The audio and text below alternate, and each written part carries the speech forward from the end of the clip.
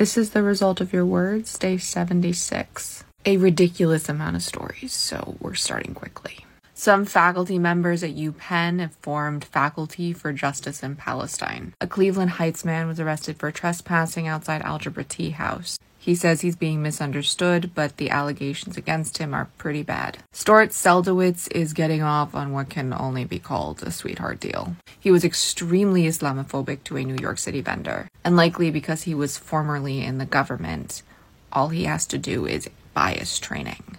A Muslim group in Nigeria has uncovered a plot to destabilize Nigeria's Muslim community. Amnesty International is urging European countries to stop sending refugees to Russia from primarily Muslim countries. New South Wales government has appointed former Chief Justice to review hate speech incitement to violence laws after police dropped charges of imams espousing Judenhass, and the Jewish community took it into their own hands. In Portland, Maine, the South Portland School's DEI coordinator has resigned after receiving what he said was the worst email he has ever seen in his 35-year career. Iowa House has passed a resolution supporting Israel, no acknowledgement of Palestine.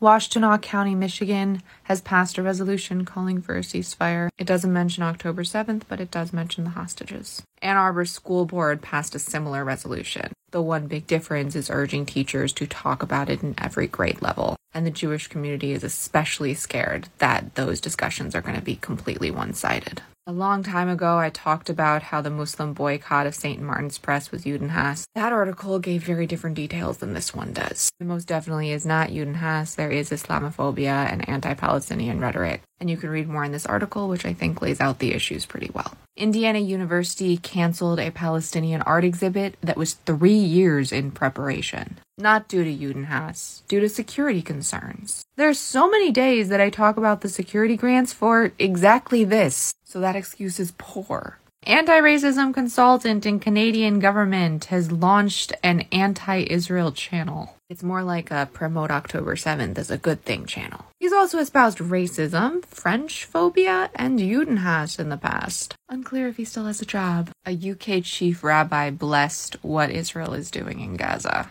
A student sent a letter to Concordia University demanding that they address the hate against the Jewish community. National LGBTQ Task Force called for a Gaza ceasefire. In their call for a ceasefire, they said that this conflict is about white supremacy. I'm a broken record, but this isn't a race thing. It isn't. It's not comparable to what's going on in the US. Apparently on here, there was a Houthi who was gaining a following. His account is now gone. Second London School has been accused of Islamophobia and hit with bomb threats and now might be going fully online as a result. Wikipedia's Arab language website talks about the war before you even go to another page, with biased links, some of which are not factual. Yonkers NAACP has decided that nothing Judenhass happened at that basketball game involving the Jewish girls' school. I don't know what to think. Reno City Council approved $3,000 to Jewish Nevada, an organization that helps the Jewish community in Nevada. A public commenter insisted that they deny the funds because no funds should go to anything connected to Israel. Nevada's Jewish population is not connected to Israel. Council member pulled the item from discussion until there was proof that none of the money would be spent on anything related to Israel. It falls into Judenhass when you wouldn't do that to any other ethnicity. The Maryland principal who supposedly said Judenhass and racist things may not have, or at the very least the audio was cut up because there are very clear splices. The Indiana House passed a Judenhass bill. The bill says that it does not include criticism of Israel similar to those leveled against other countries as Judenhass. But there were protests anyway, because I guess they want to level criticisms that they don't give to other countries and want that to be okay. If you would only ever give this type of criticism to a Jewish country or a country you consider to be Jewish, sorry to tell you, that is Judenhass. Ahead of Shoah Remembrance Day, Chappaqua School District faculty participated in Judenhass training.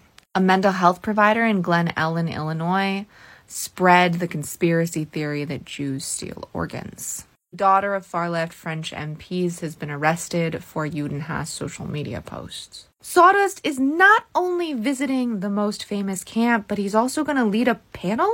I really don't think a non-Jew should ever lead a panel on the Shoah, especially this part of the Shoah, but especially not him. It's a new semester, but Students for Justice in Palestine and Jewish Voices for Peace are still suspended at Columbia University. West Orange, New Jersey Town Council passed a Judenhass resolution and is crafting another anti-hate resolution that should be out later this month. And finally, when a Muslim family tried to donate to an Islamic organization, PayPal stalled the donation and then blamed it on the conflict as to why they were double-checking it. And those are today's stories. Refuah Shlema to all of us in need of healing, and may the memories of those who have been lost and those who will be lost be a blessing and a revolution for peace, freedom, and safety for all. Shortcast Club